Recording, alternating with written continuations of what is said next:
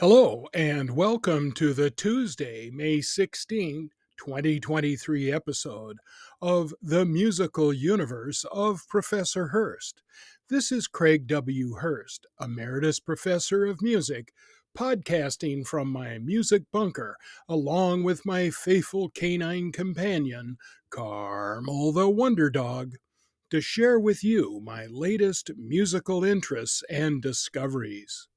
I claim no special inside information about the latest or greatest music, nor do I know everything there is to know about music. What I am is a lover of music. I enjoy several genres of music, and I share with you what has currently caught my interest: old, new, outdated, and everything in between. Even old music is brand new if you have never heard it before. The universe of music is a vast one to enjoy. From my discussions, you might find something new to you and of interest to expand your own musical universe. I currently receive no compensation or motivation of any kind from any recording label, recording artist, or the estate of any performer or composer dead and gone to discuss their music and or recordings. Now with that out of the way, welcome to my musical universe. My guest today is New York City-based jazz composer, arranger, pianist, conductor, and educator Erica Seguine. In 2011, she co-founded with composer Shon Baker their 21-musician ensemble, the Erica Seguine Shon Baker Orchestra. Since then, they have performed all around New York City, including Birdland Jazz Club, the Jazz Gallery, Lunar Fair, a witchy weird night market festival, Culture Lab LIC, Shapeshifter Lab, Tea Lounge, Slope Lounge, Grace Church, and had a monthly residency for 1 year in Montclair, New Jersey. In 2017, New York Music Daily has said, in terms of majestic sweep, cinematic scope, and clever outside-of-the-box humor, it's hard to think of a more interesting group in big band jazz. They were also written about in a 2019 New York Times article by Giovanni Rusinello about the current big band scene. In August 2019, the orchestra went into Octavian's Audio to record their debut album, with Darcy James Argu producing and Brian Montgomery engineering. It was released March 31st, 2023. In addition to writing for and conducting the jazz orchestra, Erica is also the resident conductor and one of the resident composers of the Meeting House Jazz Orchestra, a big band that rehearses new music by emerging composers, as well as traditional big band repertoire. They rehearse weekly in the city and put on a few concerts annually. She is also a conductor with the DOME experience, a multimedia experience with dance, film, and studio orchestra, and has also conducted performances with Remy LeBoeuf's Assembly of Shadows, Meg Okura's Pan-Asian Chamber Jazz Ensemble, the Joel Harrison Big Band, Sam Blakesley's Large Ensemble, and P.J. Rasmussen's Boardwalk Big Band, conducting at venues including Dizzy's Club at Jazz at Lincoln Center, Birdland, Roulette Intermedium in Brooklyn, the Jazz Gallery, City Winery, New York City, and many more. Erica's compositions and arrangements have also been performed by many other ensembles, including the Metropole Orchestra of the Netherlands, the Symphonic Jazz Orchestra in Los Angeles, the Danish Radio Big Band, Denmark, the Brilliant Corners Large Ensemble, Japan, the New York Youth Symphony Jazz, the J Orchestra, New York City, the Millennium Jazz Orchestra, again of the Netherlands, the Zurich Jazz Orchestra, Switzerland, P.J. Rasmussen's Boardwalk Big Band, New York City, Greg Ruvolo's Big Band, New York City, and many college ensembles. She received the 2013 BMI Foundation Charlie Parker Prize 2014 Manny Album Commission for the Ravine and the Tire Swing Keeps Spinning. 3 ASCAP Foundation Herb Alpert Young Jazz Composer Awards, the 2014 ASCAP Foundation Johnny Mandel Prize for Real, 3 ASCAP Plus Awards, and was one of 8 selected internationally to be part of the 2012 Metropole Orchestra Arrangers Workshop under Vince Mendoza with Kurt Elling as soloist. Erica has been blessed to study under many inspiring teachers. She graduated with a Bachelor of Music in Jazz Studies and Contemporary Media Writing concentration from the Eastman School of Music in 2009, studying composition and arranging under Bill Dobbins and piano under Harold Danko and Tony Caramia. She continued her studies at William Patterson University, receiving a Master of Music in Jazz Arranging in 2011, and studied composing and arranging with Jim McNeely and Rich DeRosa. She was also a member of the long-standing BMI Jazz Composers Workshop. Erica loves to champion new music, particularly in the big band scene, and passes her knowledge on to her own composition and piano students, teaching private lessons, and was a Woman in Jazz Organization, WIJO, mentor in 2019-2020.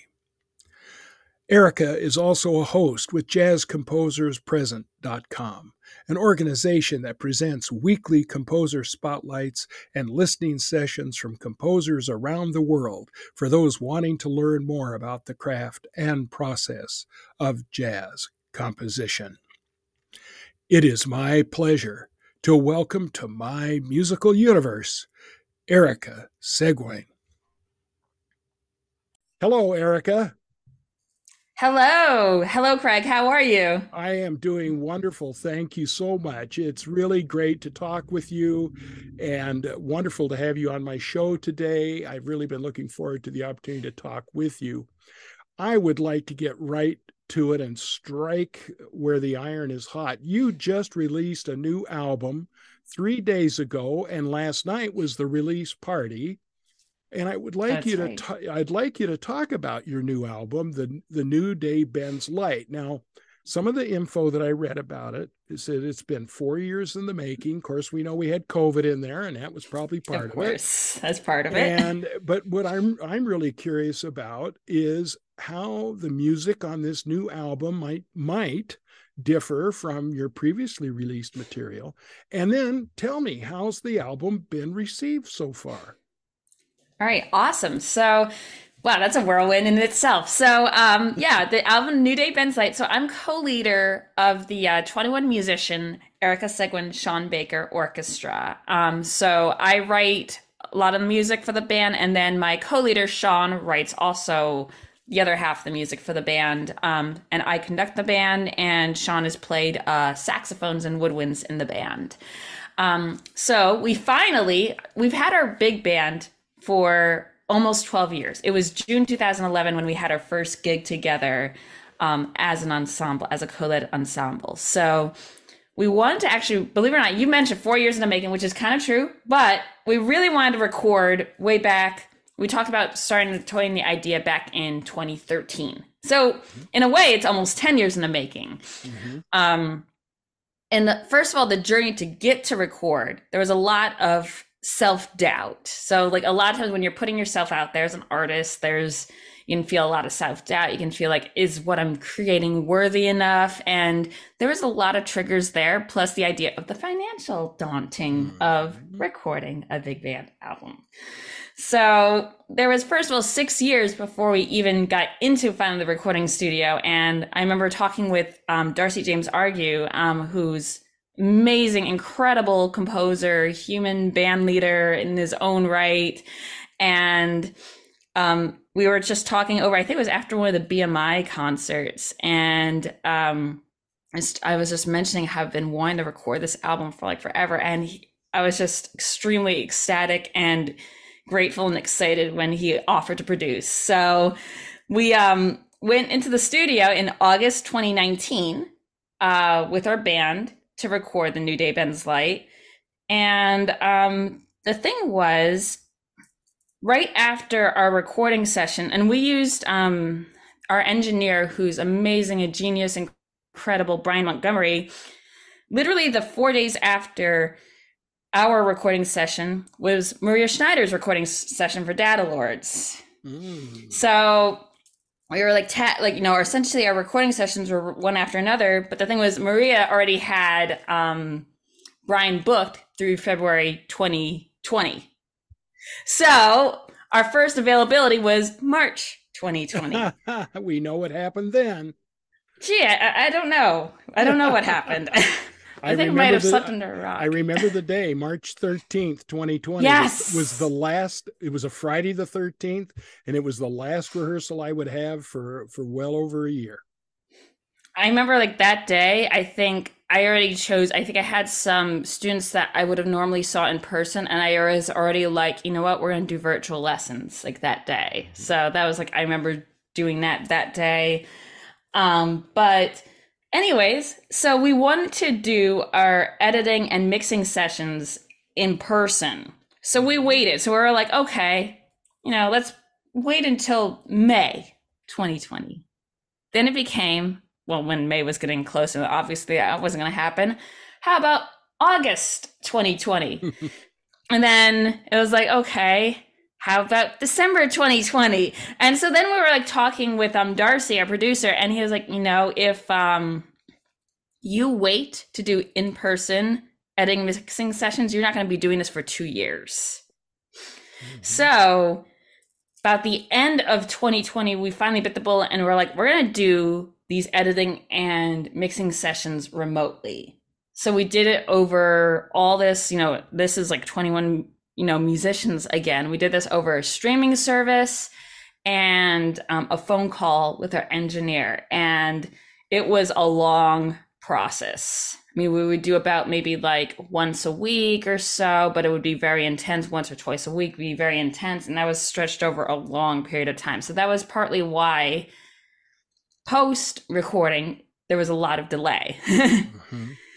So there was that. And then there was some other, personal issues happened that prevented further. Even once we finally had the master, there were some personal issues that happened. If you have a physical copy of our album, you can see on the inside of the jacket that the album is dedicated in memory of Barry Baker, which is Shon's father.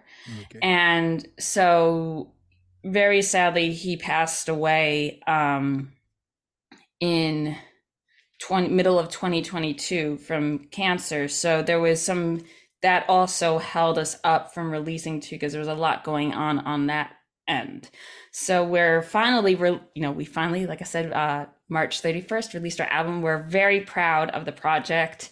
And it's in addition to the fact of just excellent musicianship all around, I feel like our album really tells a story a lot about psychological themes of mental illness and going through journeys and healing, what a messy form of healing could look like.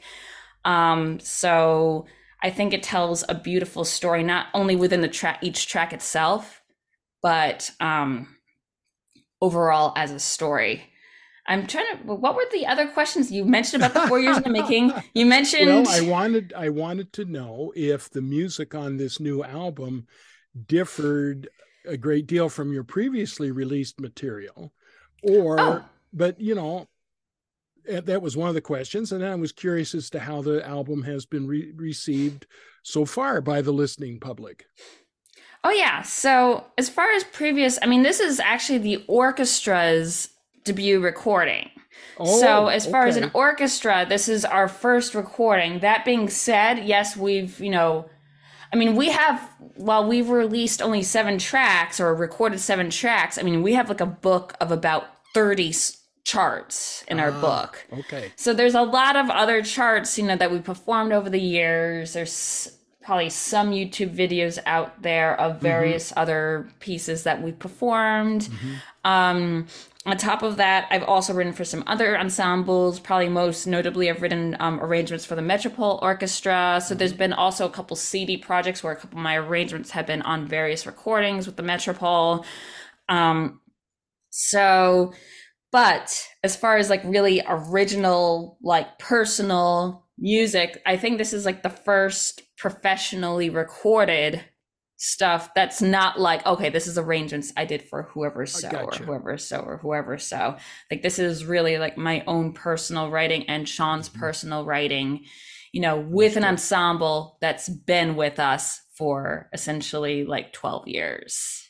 So it's really in many ways the the apex or the what's the culminating experience, one might say, of a band that's been playing together off and on because of COVID for this Right. time period, and really kind of taking and uh, freezing in time, if you will, where you are with Right. this group and your particular compositional motivations and that outcome. Um, well, that's just awesome to know that. I mean, and you wrote this is your music for you, as opposed to writing for someone else. So that's really cool. Right. Well, tell my audience about your release party last night and how is the album being received?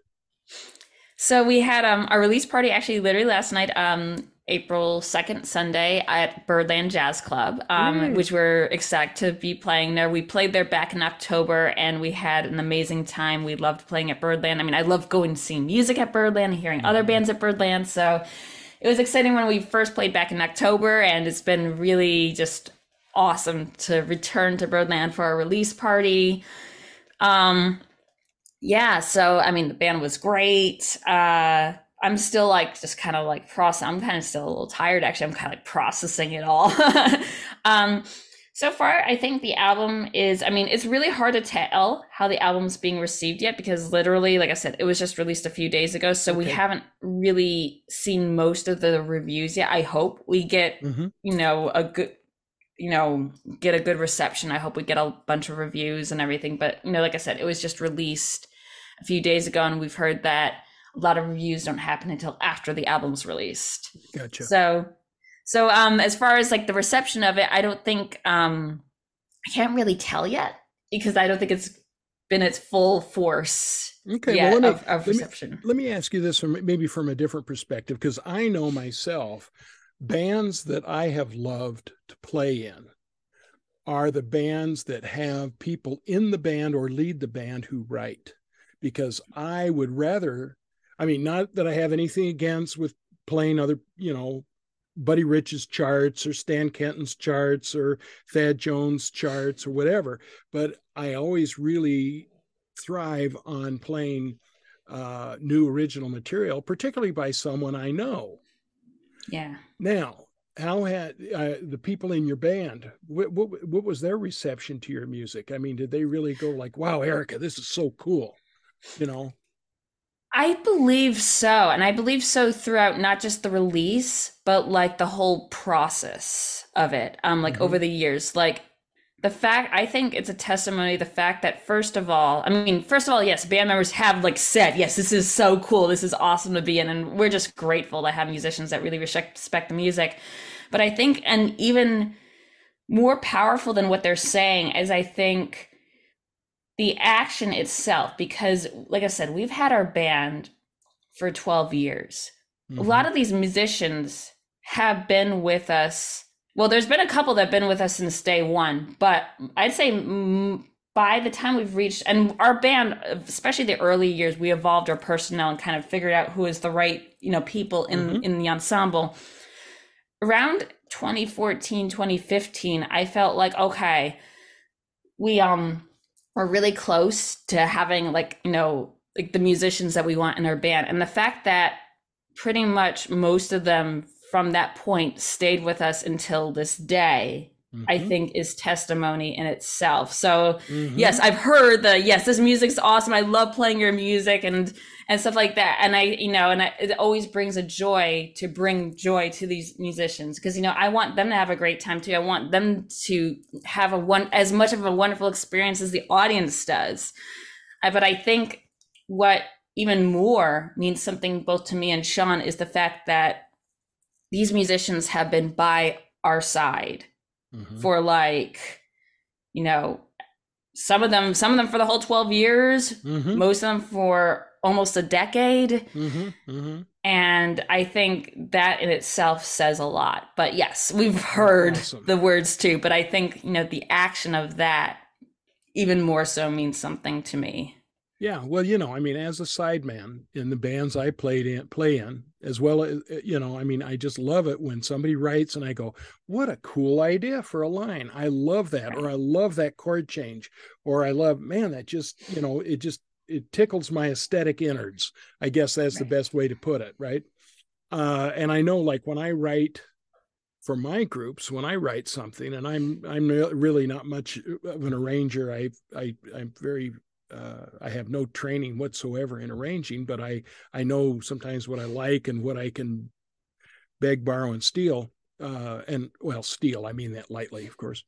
And what I'm thinking about mostly is what are the people in my band going to think about this? Are they going to like it? Are they going to dig it? Are they going to get into it? And then the other thing you mentioned, I'm so happy to hear that it's not just me, that you kind of have this sixth sense of knowing when you've got the right combination of people.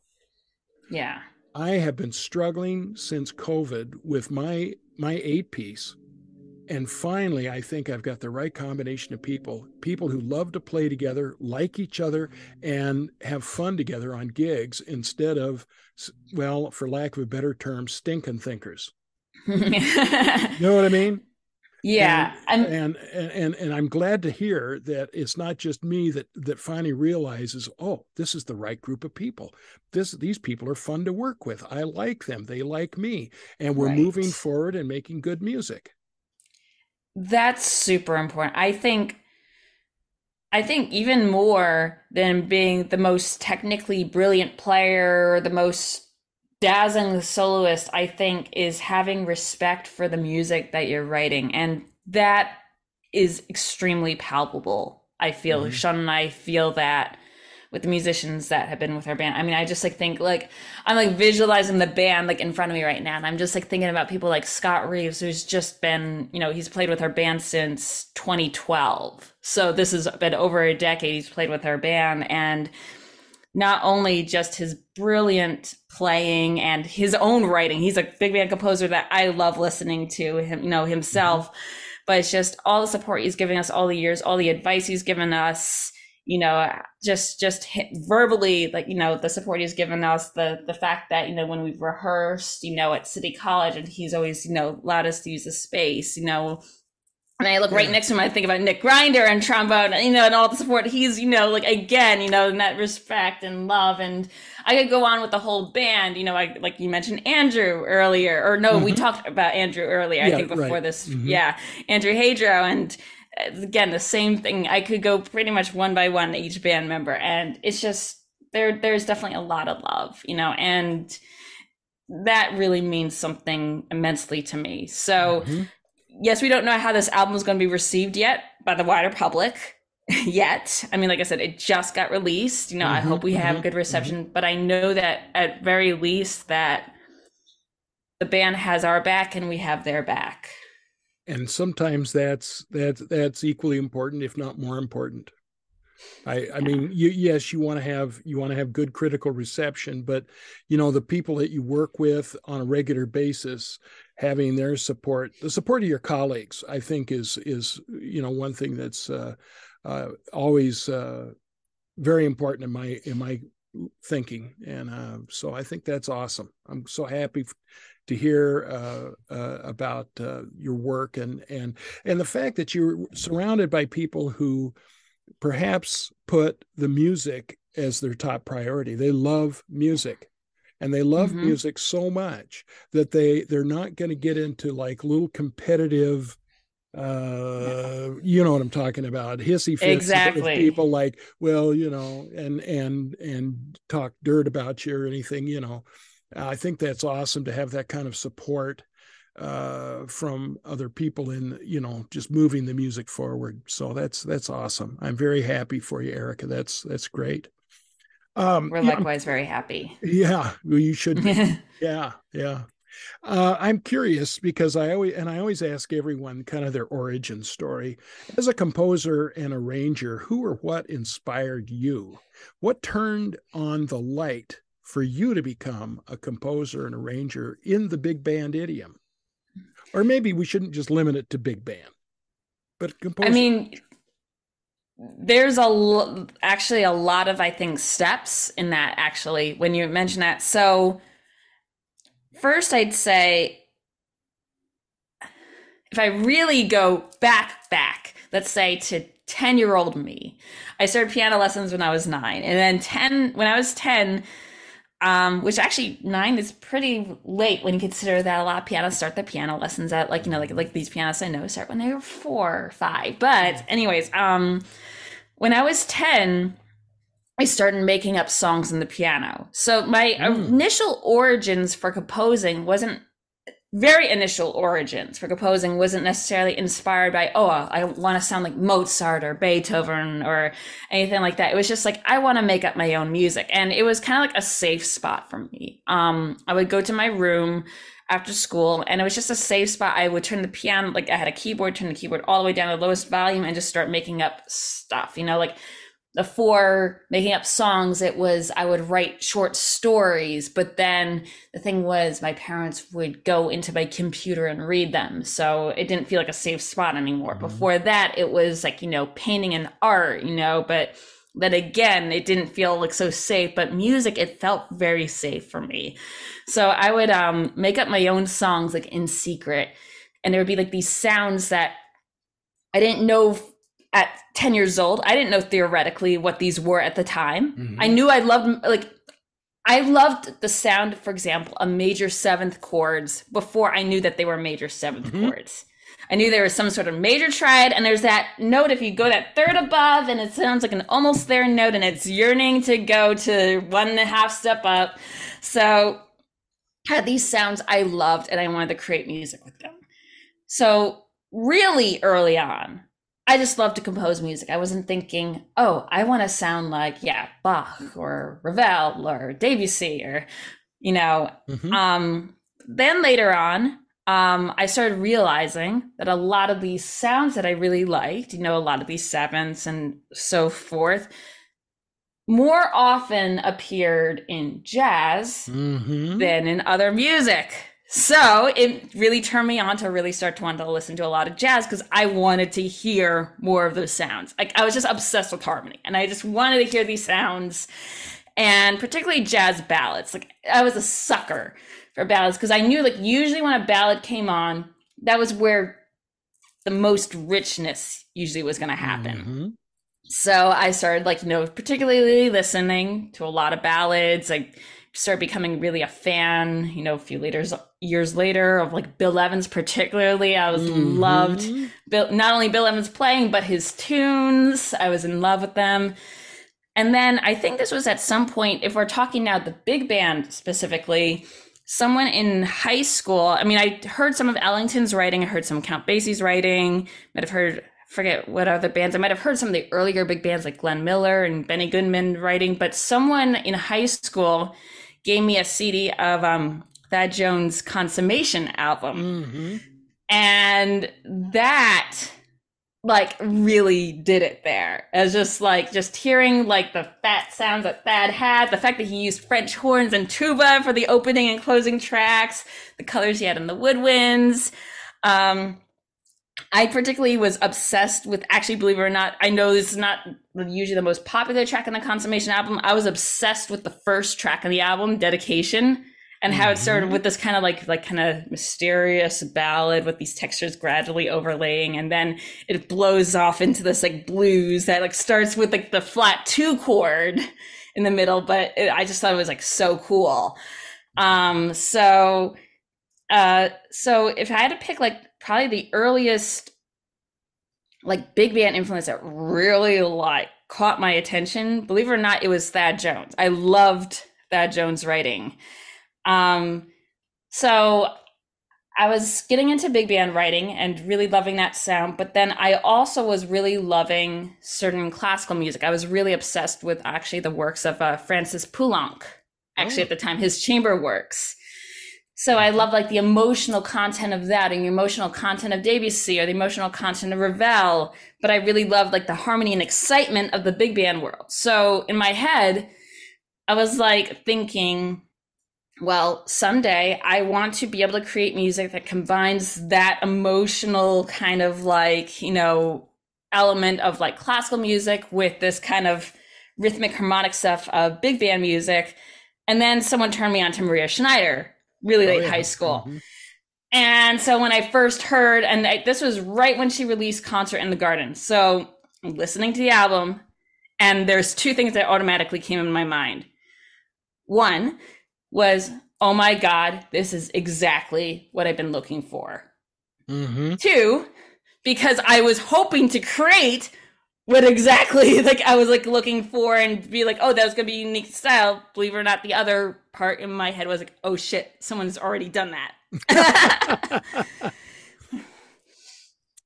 Ah, so so when I heard Maria's like music, and like I said, this was Concert in the Garden was really like the bug that of Maria's sure, sure. like bit. I was just like this like she became overnight a major, like probably the biggest influence big band writing Yeah. wise. Oh man.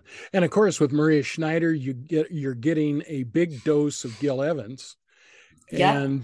and and I, being a trumpet player, I have always loved the albums that Miles Miles did with and Gil Phil. Evans, Yes. and in fact, so much so, I wrote an arrangement for concert band and flugelhorn solo of the Concerto de Orange Juice. I tell my band members Concerto de Oranges. Oh, because yeah. Yeah, It's which I hilarious. yes, and because it's such a beautiful piece, and uh, and I'm going to play it this spring on flugelhorn with my band, with one of my other band members is conducting. But Gil Evans had that rich harmonic language that you hear, I think, in Maria Schneider. He Although he she, did. but hers is unique. I'm not saying that she's a clone. I would not say yeah, because I mean, like I said, yeah. Shortly after, I think I heard some of Maria's stuff. I heard some of Gil's stuff, and I loved Gil's stuff. There is Mm-hmm. something though. I think it's the way. I'm not sure what it is. If I had to pinpoint, there is something that Maria seems to kind of go beyond Mm-hmm. what Gil is doing, and I Well, think it has something to do with the storytelling or kind of like there's more like Gil, like I said, is amazing, and Gil mm-hmm. is one of my influences.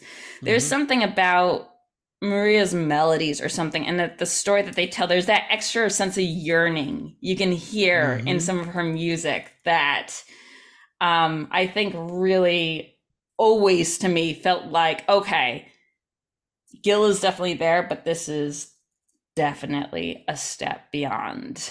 Mm-hmm. Well, yeah, well, So I mean, I think she took what she got from Gil and she extended it further. Yeah, yeah, that's what I think. Yeah, she grew, and she was able to do that. I really, when hearing you talk, it just made me want to reach out and give you a hug because your origin story reminds me so much of my own. I yeah. remember being in seventh grade band, and there was a piece that we were playing out of our beginning band book called Shadowlands Waltz, and it had sevenths in it. And I remember Oh, that was my favorite tune to play. Whenever our director said, "Who has a request?" I would say, "Let's do Shadowland Waltz." And I love that harmony. And then, like you were talking about ballads, I can remember just almost wearing out the grooves of the album by Stan Kenton.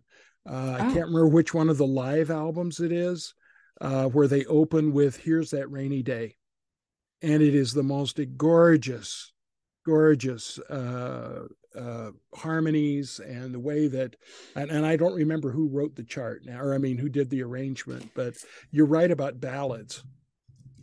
And here's who did the actually I'm looking, believe it or okay, not, I'm looking. Here's that rainy day. Who did it the might have been arrangement? Johnny Richards, but I'm not sure. Um, Um, because he had a was whole. it on the live at the Redlands I believe it album? is. Yes, the Live at Okay, Redlands. so it says the arranger is D. Barton. Oh, D. Barton. Okay, sure, sure. Yeah, he did a lot of great arrangements. But I always loved the Kenton Orchestra. But here's the other thing: I loved Thad and Mel too.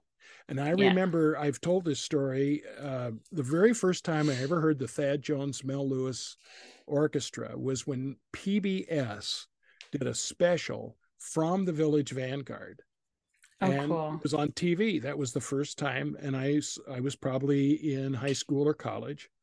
And then I had the opportunity to hear the Thad Jones Mel Lewis Big Band twice on the only tour that they ever did in 1979, because I happened to be at the Orange Coast Jazz Festival out in Costa Mesa, and they played there. And then somehow I was where I went to undergraduate school was Boise State University, and our jazz ensemble director was able to get them to come do a concert there. Oh, And cool. so within about a month of each of those, I heard them twice, and of course I was always blown away. And when I used to teach uh, about the Thad Jones Mel Lewis band, I said, this was basically a kicks band for professionals on their night off, Monday nights. Right. Monday nights. Yep.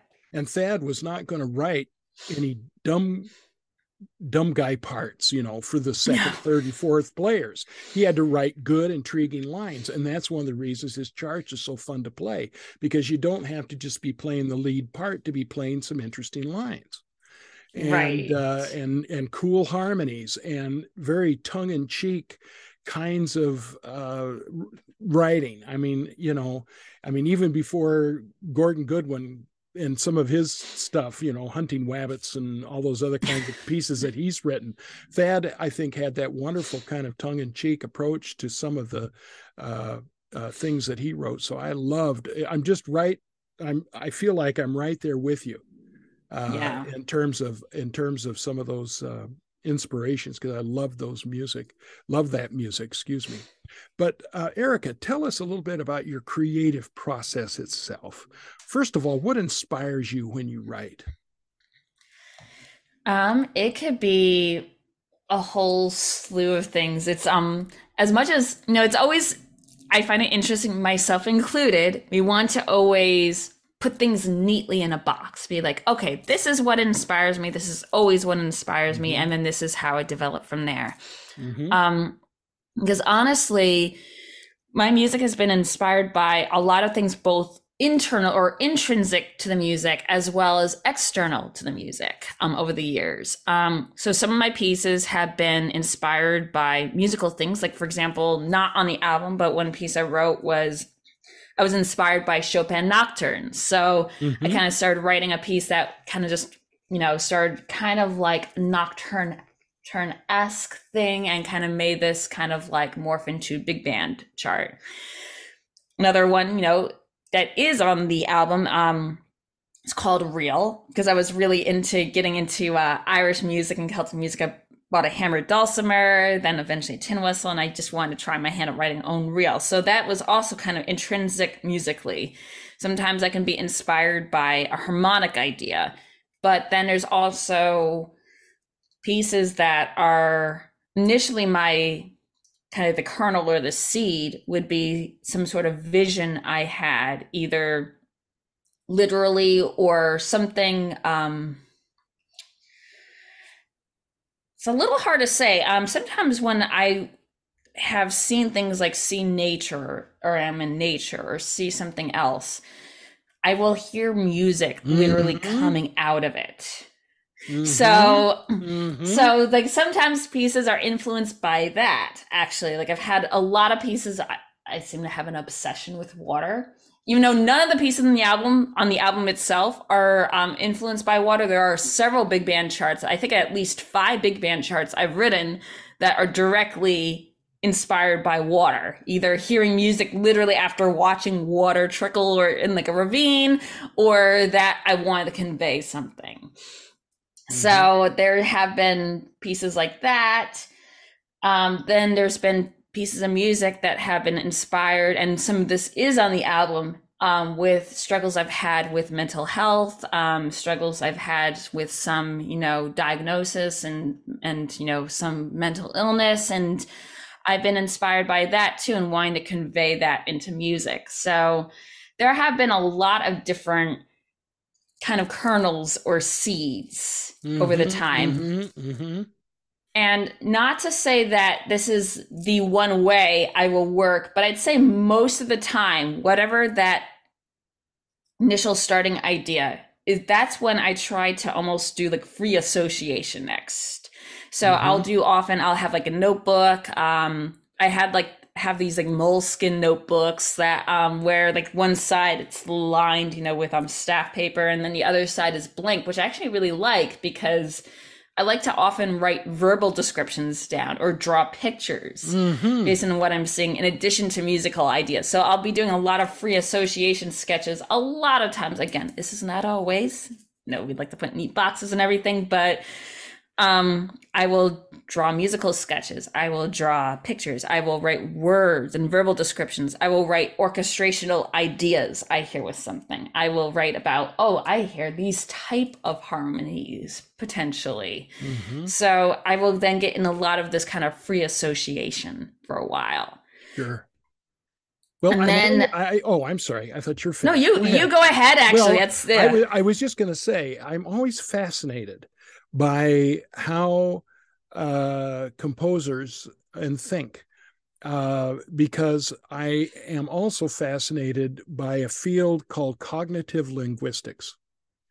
And if you're interested at all, I would suggest a book that I started with 25 years ago is by a psychologist named Steven Pinker, who tells us that like language is not what we say or what we write, but rather what occurs in our minds.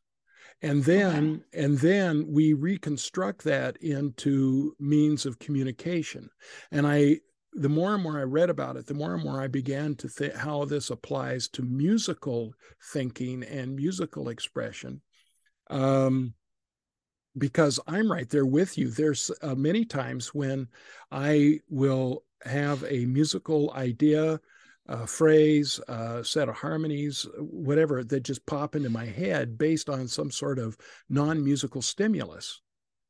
Because Yeah. it's like, as musicians, as people who are into music, we tend to maybe cognitively translate things that are in our perception and then translate that into a musical idea, much in the same way that through our five senses, it's really our brain that senses the smell, the sights, the taste, and so forth, vis-a-vis our various sensory organs. And Yeah. so I'm right there with you in that, it's really hard to objectify a subjective experience. And Yeah. but I go ahead and ask anyway, just because I'm always curious as to what people will say. But that whole idea of applying cognitive linguistics to music, I haven't read a whole lot of literature. This is like me freestyling my own kind of thinking, and I don't know. There's probably someone else out there that's written about it. But anyhow, I'm right there with you. I mean, I think it's almost like it feels to me sometimes like, and again, this doesn't happen with every piece I write, but I think it happens enough to wonder. I know there's like obviously you've heard of synesthesia, where Oh people yes. see, colors when they hear tones and vice versa. I don't see colors when I hear tones or vice versa, but I do often either see elements when I hear certain sounds or Mm-hmm. vice versa. If I see a swirl in a painting, I will hear music coming out of that. Or if I see snow falling, I will hear sounds coming out of that. It's almost like feels like a slightly different type of synesthesia. I don't know if it technically is or not. I mean, I guess it kind of, I mean, if you look at the definition, right, it's about, I think it has to do with something with the crossing of the senses. Mm-hmm. So, or sometimes like if I hear music, I will feel in a certain part of my body resonate. So there is Mm. that kind of cross Mm-hmm. sense too. So again, not every piece is always inspired or directly influenced by that, but there have been at a lot of pieces that have, or moments of pieces where, okay, I was like sitting by a lake and I literally heard these sounds come out of it. I don't I'm right. You know, Yeah, it's you're funny. right. Yeah. I'm right with you, and I'll tell you why. Because as you were just now talking, the moment you said swirling, I mean, I heard strings Yep. creating a swirling sound. And when you talked about snow, I all of a sudden I could hear a very sort of almost light piano sound. You know, I mean, it's not so.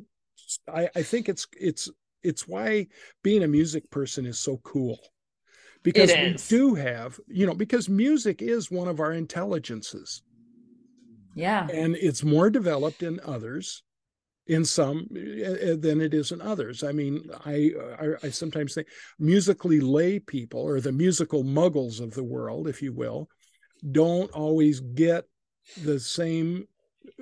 Well, I don't say get it because that sounds very pejorative, but they don't fully appreciate or understand it the same way that people that are musically trained and very perceptive about music. It's not like we have ESP, musically speaking, but in some ways it is.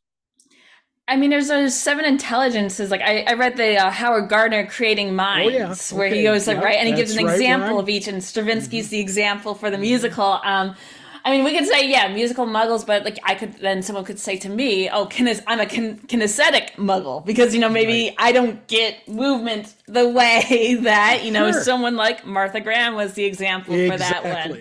Exactly. We all have, you know, we all have our strengths and our weaknesses, and we've all Right. been given gifts, but we don't necessarily open all the boxes.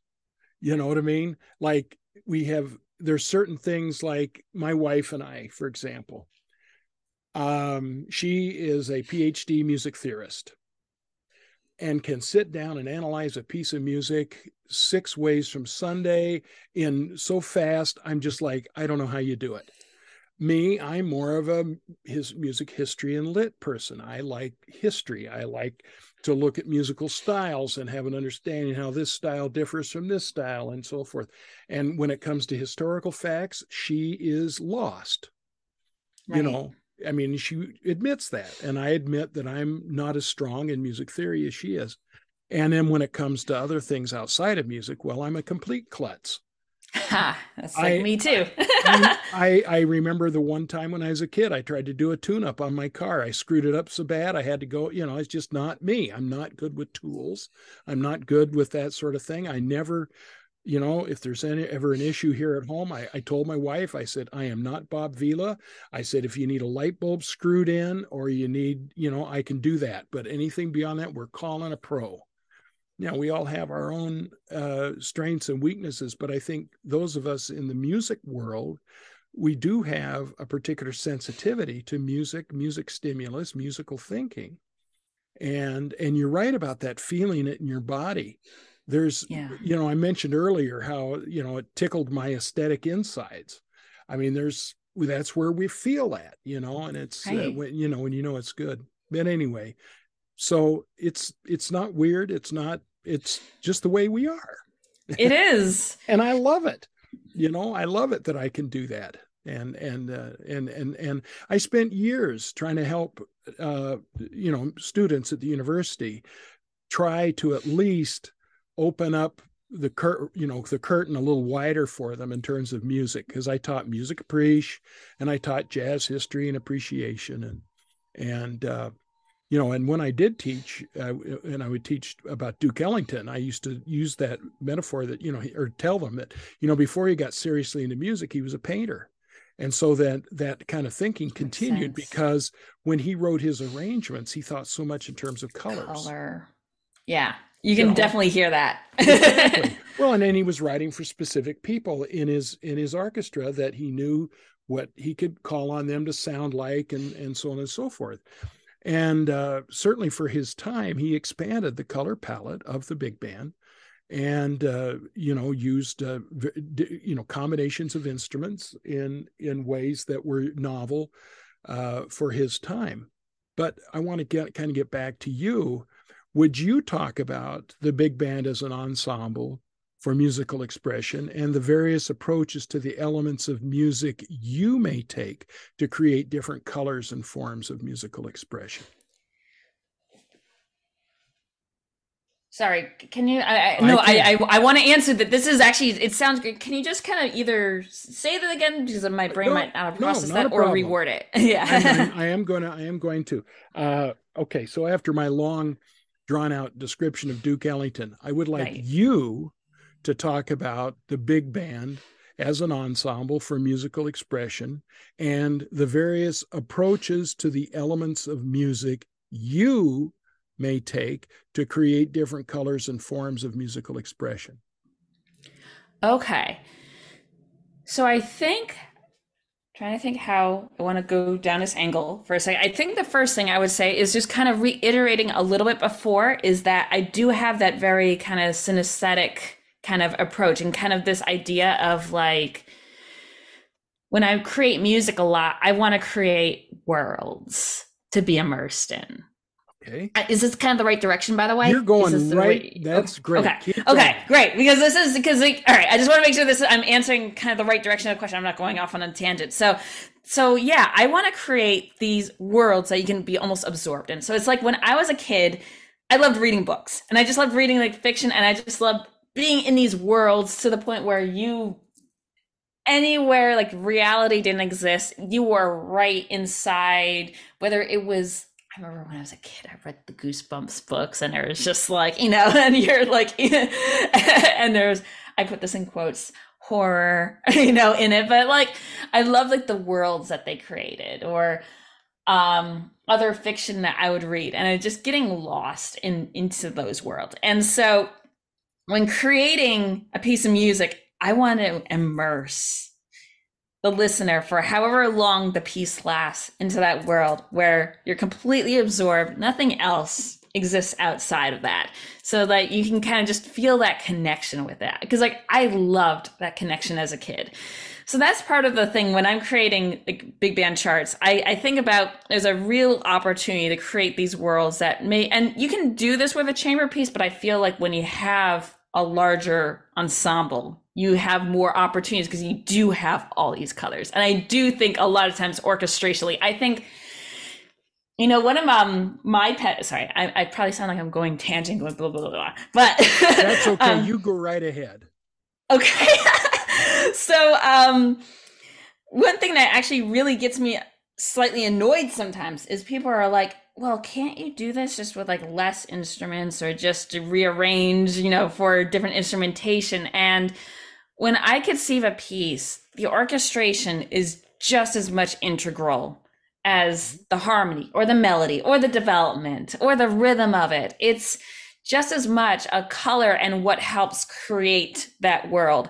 Like, I even remember a few years ago, someone wanted to play reel, but they didn't have the flutes. Because the beginning of reel, the idea is that I wanted to make it sound like you are an authentic, like Irish session, and like someone's like, playing like a reel or a jig or whatever, and there's this joy felt.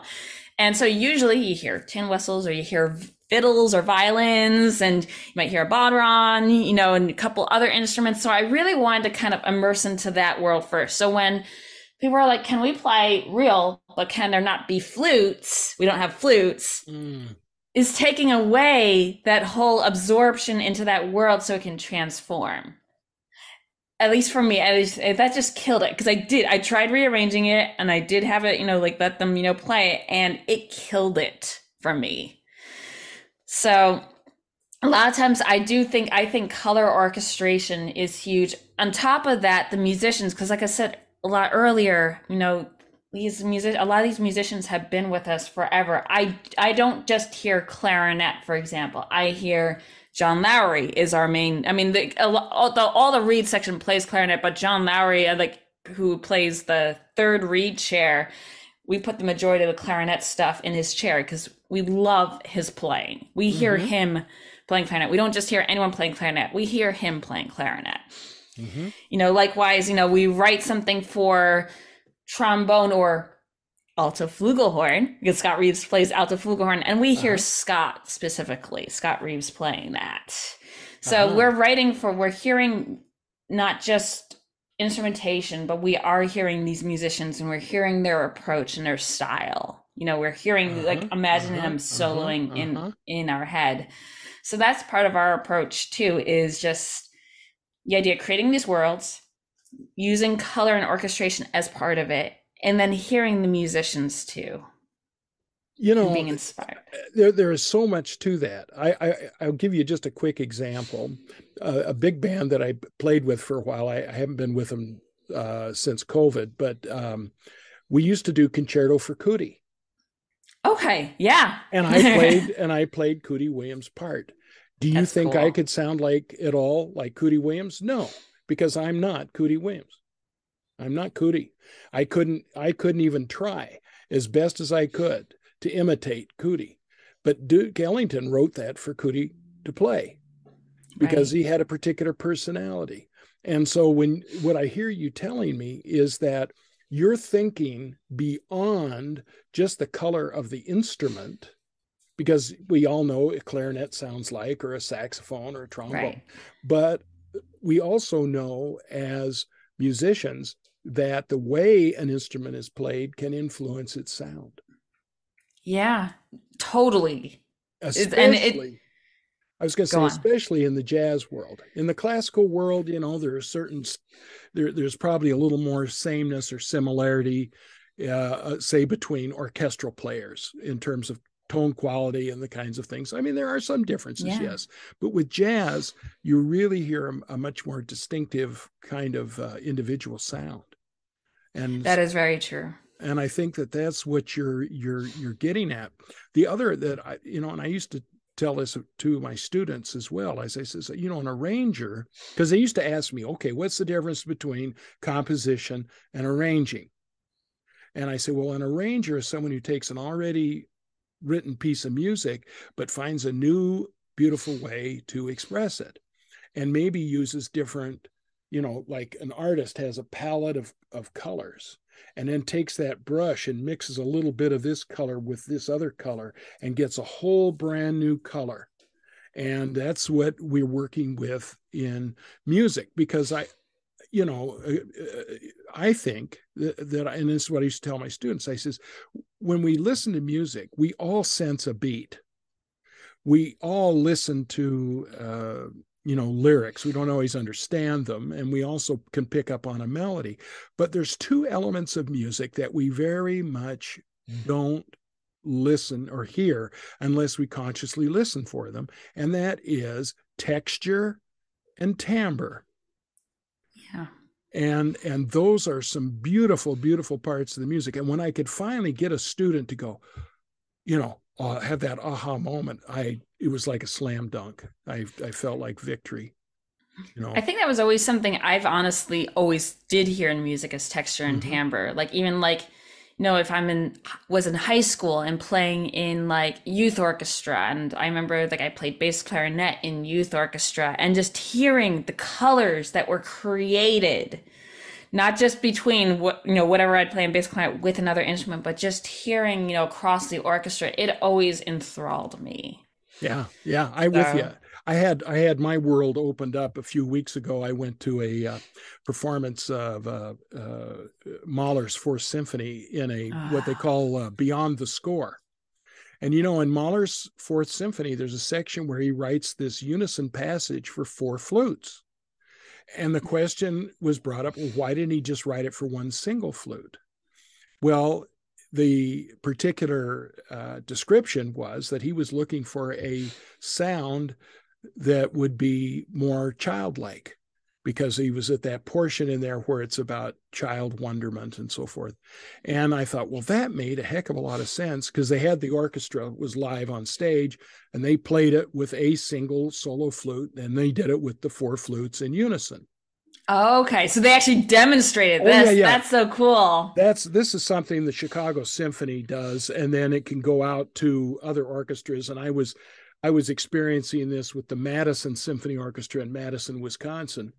And so the first half of the program is sort of like the teaching and taking you through the piece and explaining what Mahler's thinking might have been and so forth, and what music. And then the second half is just the performance of the work without interruption, so that you gain greater insight and so forth. And you're right. Even when I would talk about texture, the idea of, the thinnest texture you could have would be a solo instrument playing all by itself. Right. Then the minute you add another instrument playing in unison, you now thicken the texture. Have that second instrument play a different pitch, you thicken the texture further, because now you're talking about a particular, exactly, and so forth, and then on and on from there. So it's interesting that that's what I'd really try to get people to listen to. Now, like with jazz, I used to love to pick apart the rhythm section, and I used to have these CDs, these Jamie Aebersold CDs, right? Okay. And yep, I know exactly what you're talking about. Exactly, I'm sure you do. And you could separate. So like if you just put it all on the left track, you get the bass and part of the drum set, and if you put it all on the right track, you get the piano and the rest of it. And yes. Right. And I would isolate those things on a particular tune I was teaching them, so that they could figure out, okay, this is what the rhythm section's doing. Now let's add the horns, and here's the whole chart, but don't lose sight of what's going on with those other musicians, because in jazz, it's all about, the interaction and so forth. Of course, we don't get that really with a recording as much as we do in live performance, but it was the best I could do on the, in the classroom. But that's, that's really cool that you already think in that kind of idea. And we've already discussed, your thinking. I was going to ask you about, what comes first, melody, rhythm, chord changes, but I think you've addressed that already. And then I'm going to draw, maybe this is a redundant question, but I assume you keep some kind of sketchbook of heads and vamps and other musical ideas that later you can pull out to put a chart together.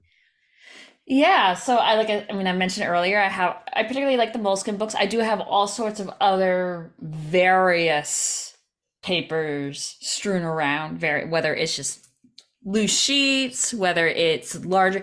I have, tried, I know some people really love using larger sketch pads, pads when when they're sketching. For some reason, and I've tried doing this several times. For some reason, that's never worked for me. I don't know why. Maybe it gives me subtly some anxiety, because I feel like I have to fill up the whole pad at once. Whereas like if I just have like a smaller notebook, it's like, okay, I can kind of just hone in on these few ideas. I know, but anyways, I know some people like that larger format score paper for sketching. So I tend to like letter size or less when I'm sketching, but I have tons of sketchbooks that I do have of various sizes and various loose papers.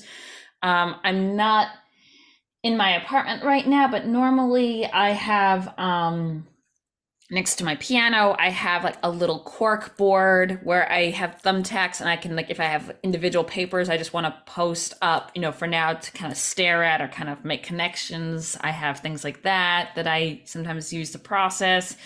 One thing that's interesting though, I have to say, and maybe this will change at some point, when I go back and look at my previous ideas, I don't tend to go back and often use those ideas into future pieces. Mm-hmm. It's kind of more, again, it's kind of like, there's this other, I do a lot of reading. So like this other book kind of reminds me slightly of Instead, or more the process of The Artist's Way by Julia Cameron, where she talks about doing the morning pages. So the first thing in the morning, you do the stream of consciousness few pages in the morning, and that kind of frees up your creative space. So it almost feels like sometimes when I'm sketching, it's not so much so I go back to these ideas and borrow things at some point, but again, it gets the stuff out there. Hmm. If I had to say anything though, what I have noticed is there's been a couple pieces where I'd want to convey something, and I would have almost what I would say are false starts. Actually, I think a good example is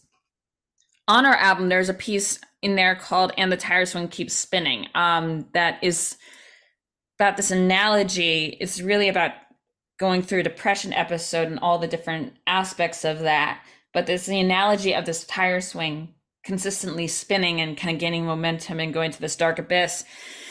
And there was a couple times, without calling it that title, at least when I was first sketching, there's a couple times where I've wanted to write a piece around that theme, and I've had completely different starts to that piece over the years, but I would never build on it. And then one day I was just kind of freely improvising at the piano, and all of a sudden it was like one of those aha moments. This is that piece.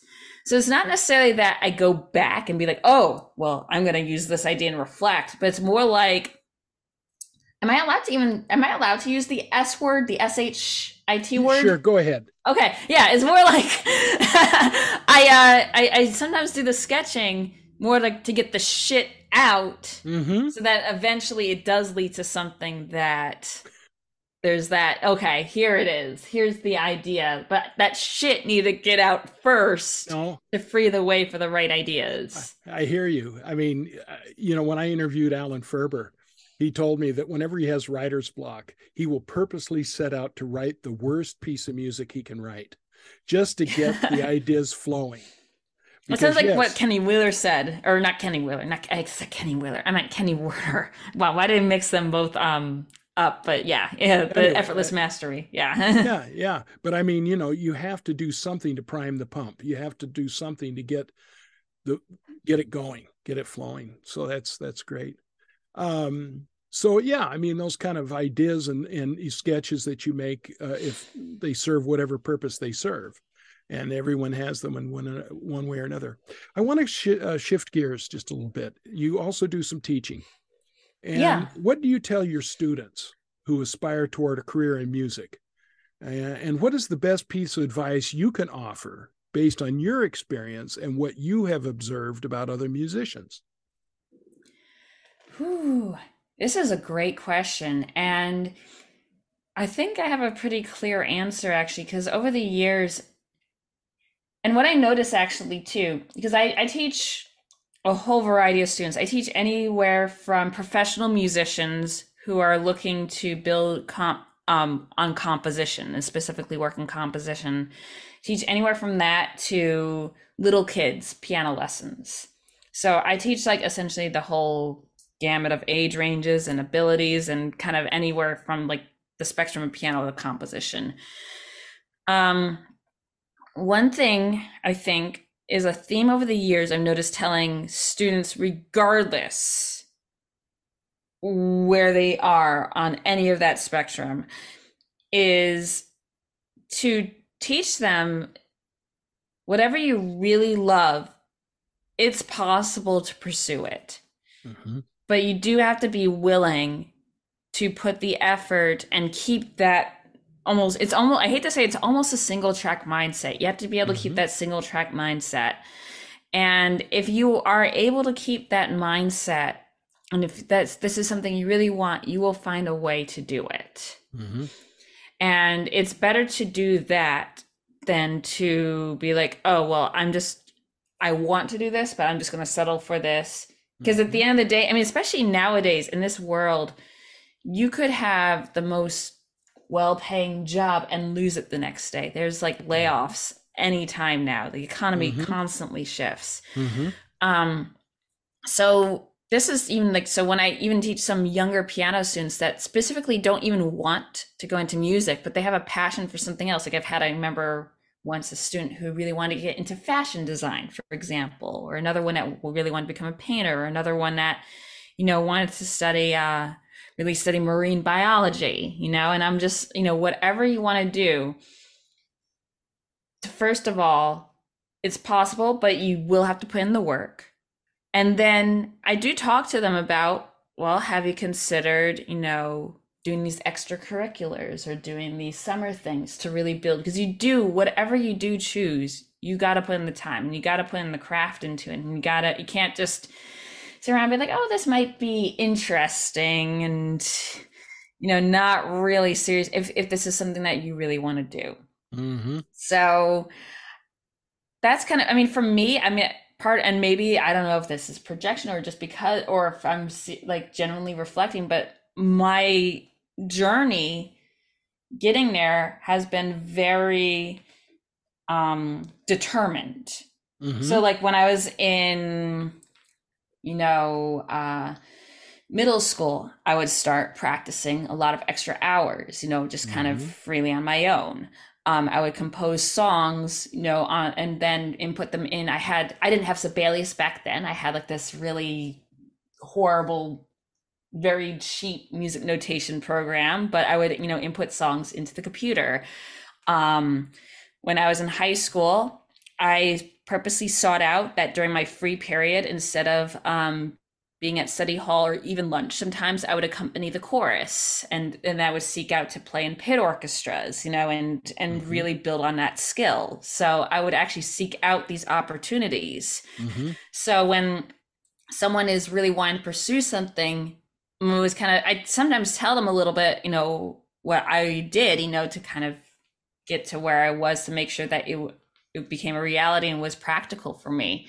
So then I'd be like, okay, well, what's the equivalent in this case? So you want to do fashion design? Have you looked into summer fashion design programs? Mm-hmm. Have you like did, some of these online classes and done tried some of the stuff that they're doing?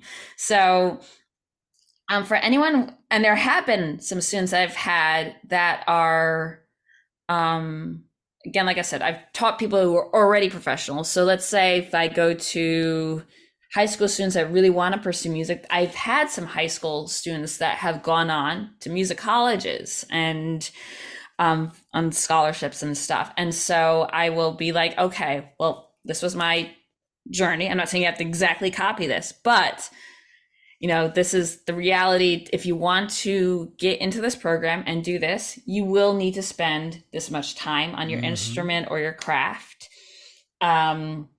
You might want to consider joining these ensembles or these activities. You might want to consider taking, if there's an AP music theory class at your school, you might want to consider taking that. So I will guide them, kind of towards that discipline if that's something that they really want. Mm-hmm. Again, I wish I could reach out and hug you because I used to do the similar things with my students. I used to, where I taught was a 2-year liberal arts institution. That was a transfer institution. We basically, I used to like to say we were an academic mash unit. We'd bring people in, teach them how to be good college students, and then send them on to a baccalaureate institution. But when I would advise students, whether they were music or not, I'd always say, well, I'm in the uh, how to make dreams come true business. Yes. And I would say to them, I said, I'm a music person, and this is my dream that's come true.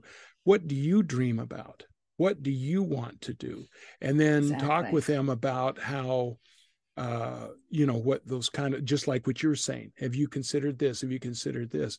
And I will never forget, probably one of the most in some ways heartfelt but humorous also experiences I had a student come in, talk to me, and I said, what do you dream about? He says, I want to work in outer space.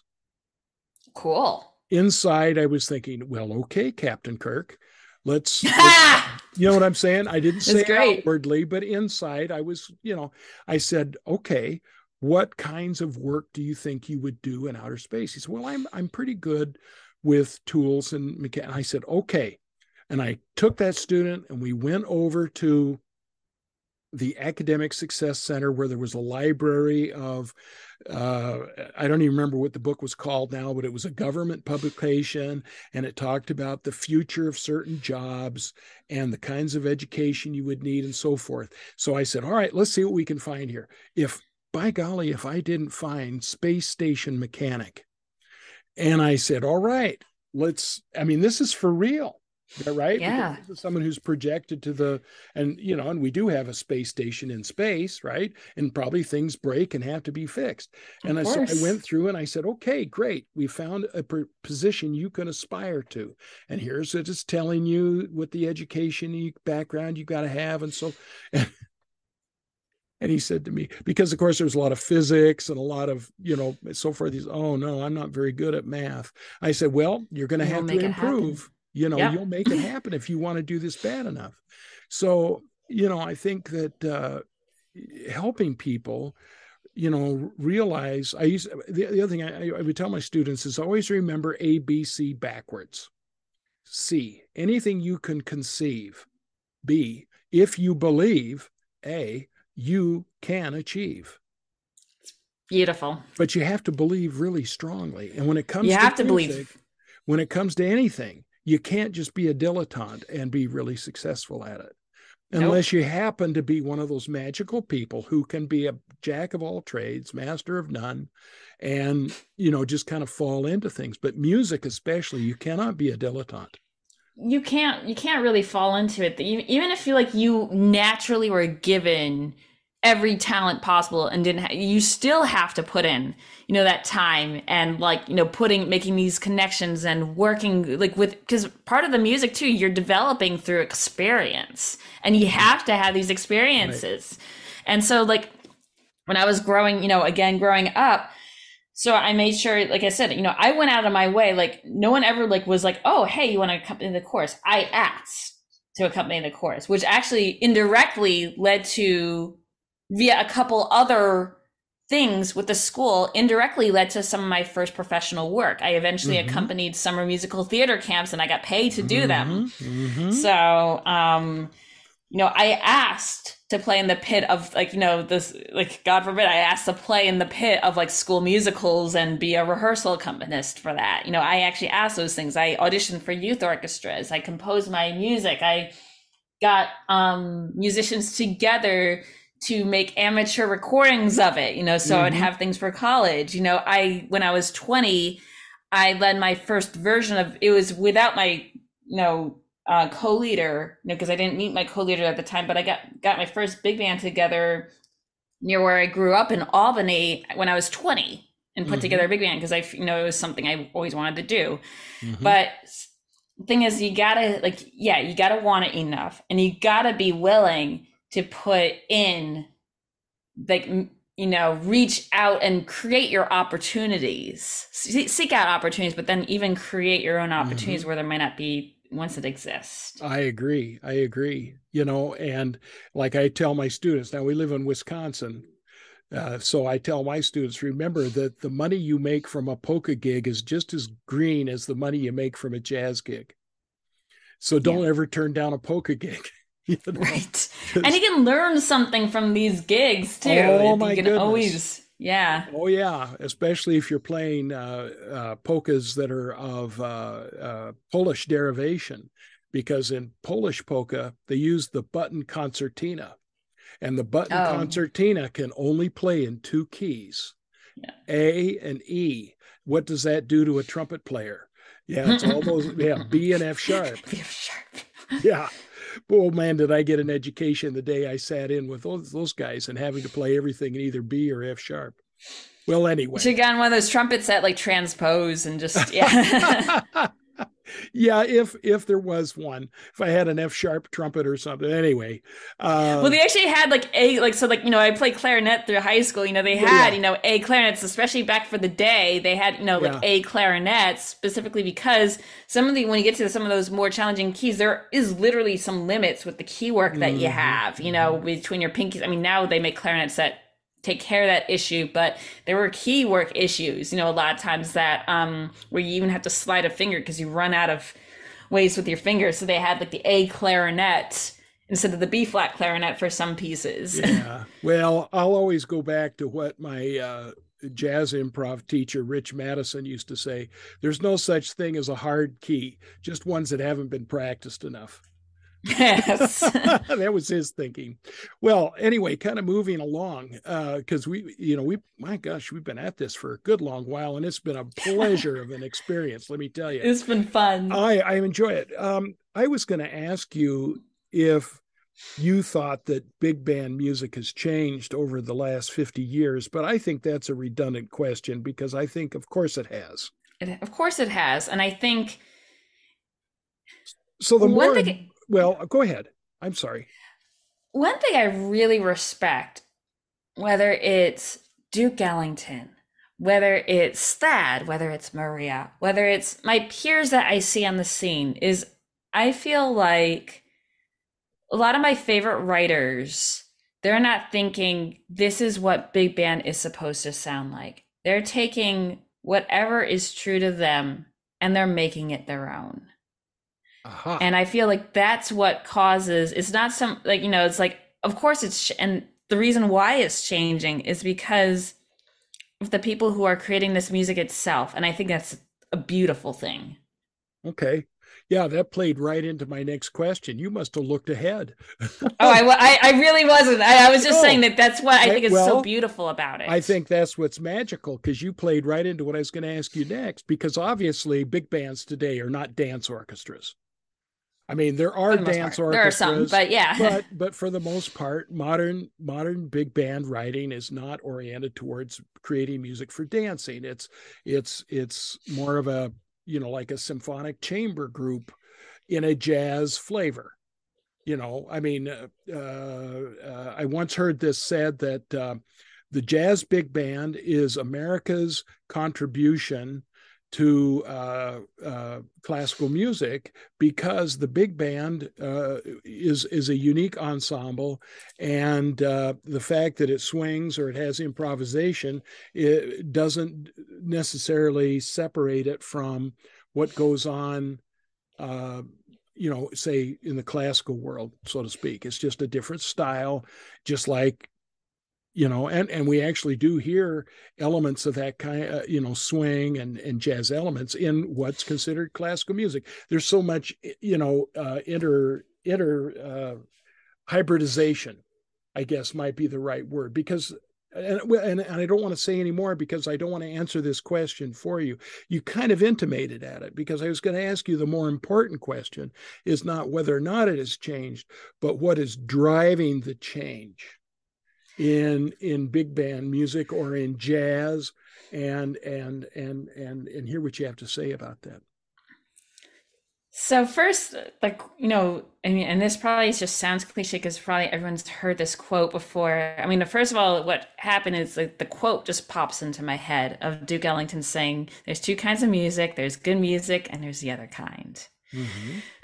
Right. So I feel like for me, and I know that there might be some backlash against this, I never liked much the idea of genre. I never Mm-hmm. liked, I feel like you can create beautiful music. And I feel like sometimes there's the limit of, well, does it have these elements in it? Oh, well, it can't be jazz. But then, okay, you try to take that same music. Okay, well, could it be? And then you have the classical, people being like, oh, well, it doesn't have these elements, so it's not, but it can still be beautiful music. And so I think beautiful music is beautiful music. It's like, did you put your, are you clear with your vision? Did you spend time learning the craft to make that clear vision into something that can be translated into sound? Did Mm-hmm. you Are you putting heart into this? What is your statement? And unfortunately, I feel like sometimes we're so caught up in does it have this jazz element or enough, blues in it? Does it have, enough of that swing element? If you're going to the classical side, does it, sound, have this like follow these rules of atonality or follow these rules of, what's, sonata form is if we were to really go Mm-hmm. like back, Right.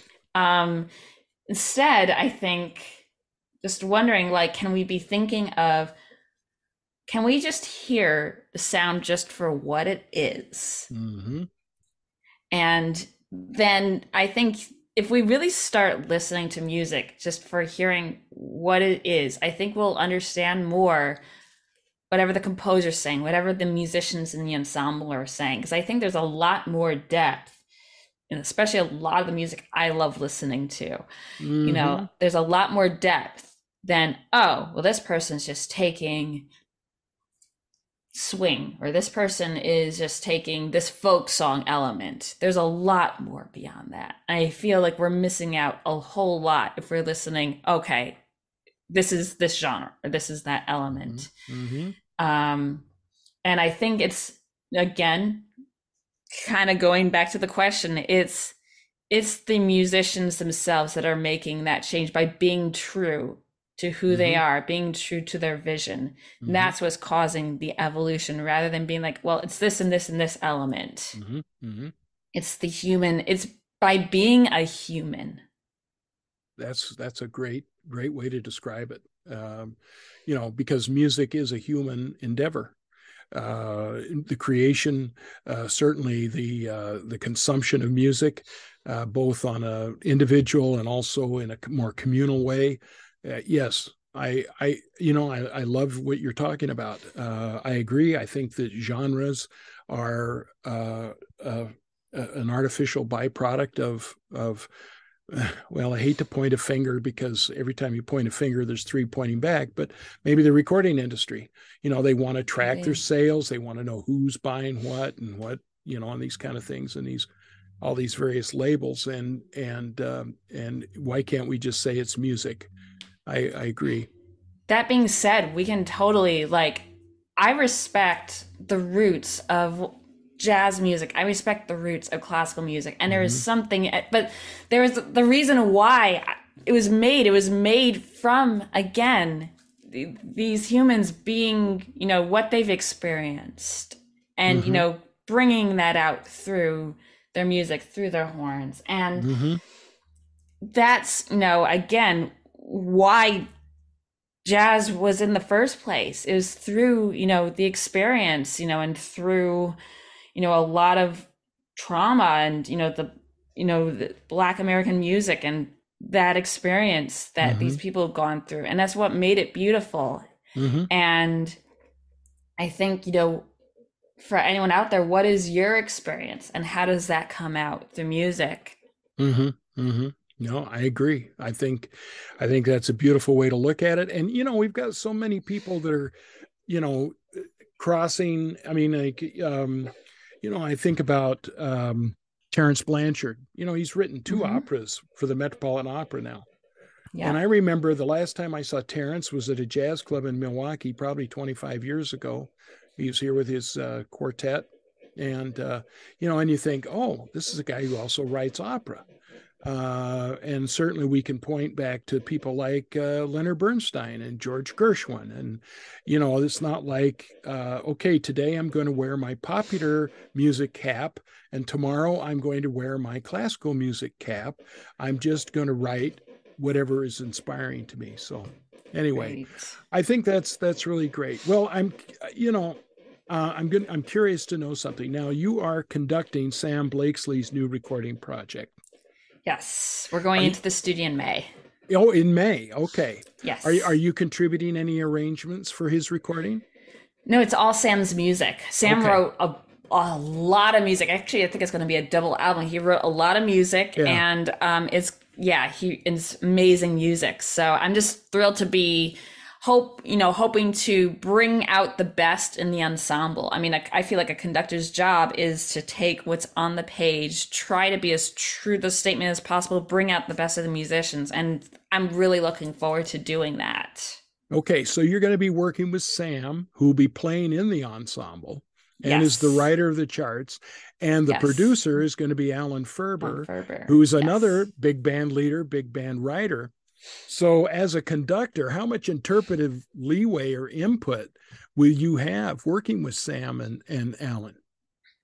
So we're actually already been in some talks about, like, okay, how are to approach the session. And I mean, all I can do is I've given some my input and my experience, but I can do that.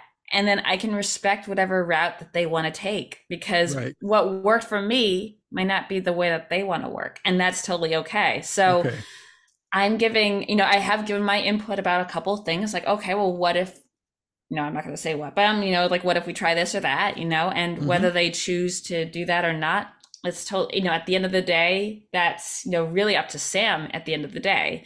Sure. Um, as far as, again, when I've worked with other ensembles, I've conducted a lot of other ensembles in the past. Like I said, I've, conducted sometimes with Remy's ensemble for your Mm-hmm. performances. I've conducted with Meg Okura's Pan Asian Chamber Jazz Ensemble for her recording session.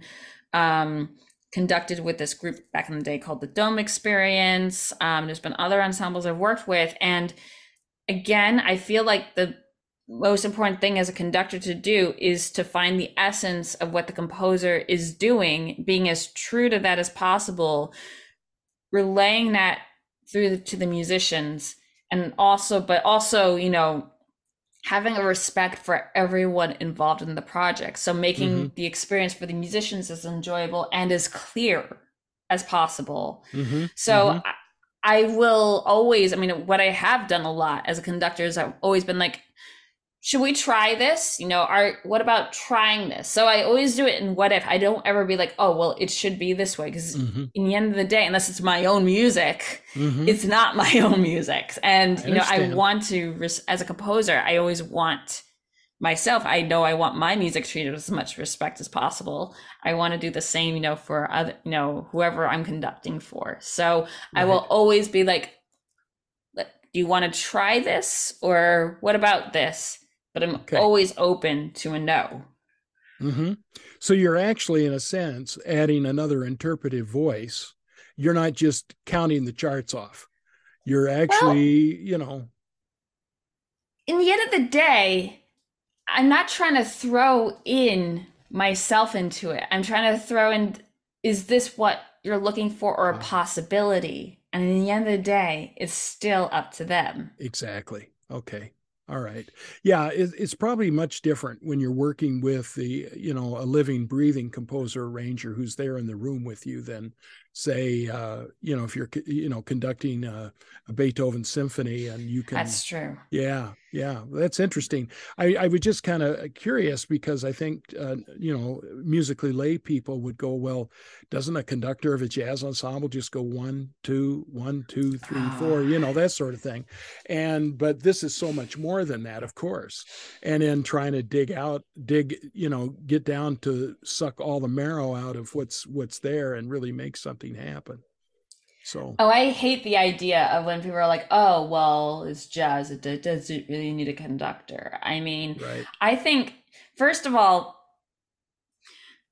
yes, a lot of the tradition, a lot of the music didn't need always a lot of conducting, but I think there's a lot of reasons for that. And one is, unfortunately, in the New York City culture, you don't have, unless you're the Vanguard Jazz Orchestra or the Mingus Big Band, you don't get to perform on a weekly basis. Mm-hmm. So that's the first thing, is these bands back in the day, they're playing every night, or they're touring like always, they're always Mm-hmm. together. They're able to breathe and learn this music. They don't need someone up there,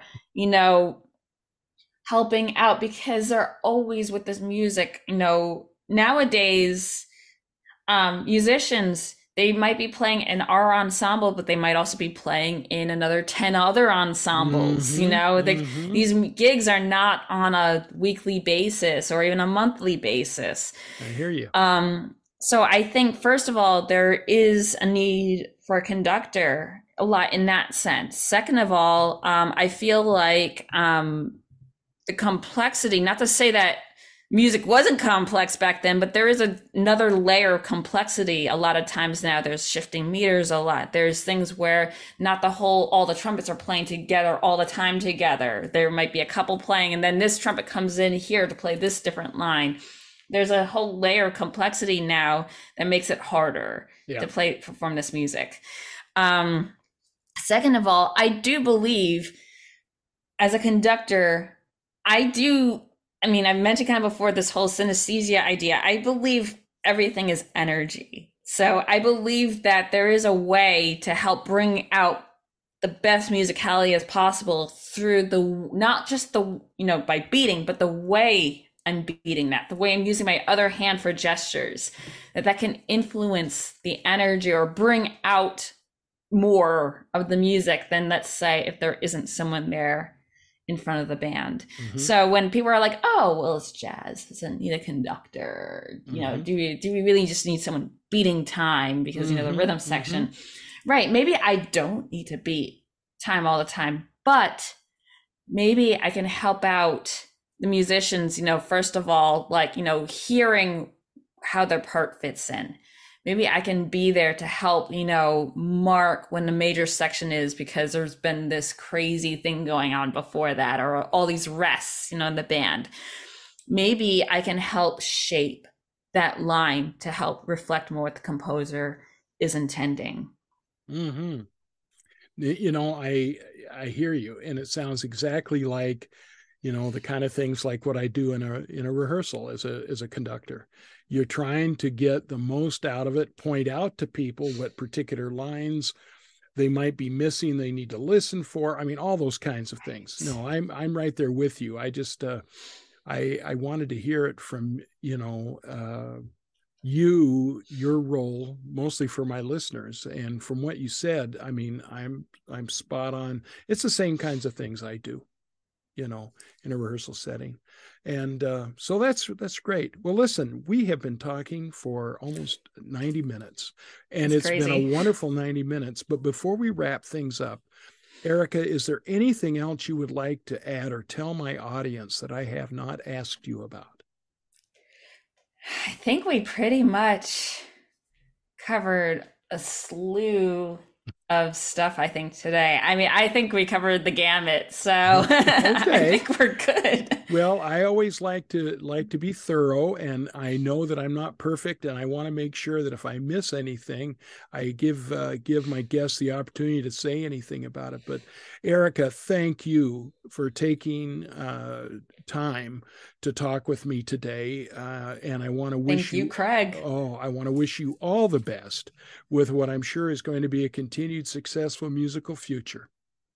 Well, thank you so much. Thank you so much for having me on. Thank you today. And for anyone out there, if you're interested, please check out The New Day Bends Light by the Erica Seguin Shon Baker Orchestra. Very good. Yes, I have links to that in my show notes, and so my listeners can certainly find ways to check that out. But you have a great rest of your day.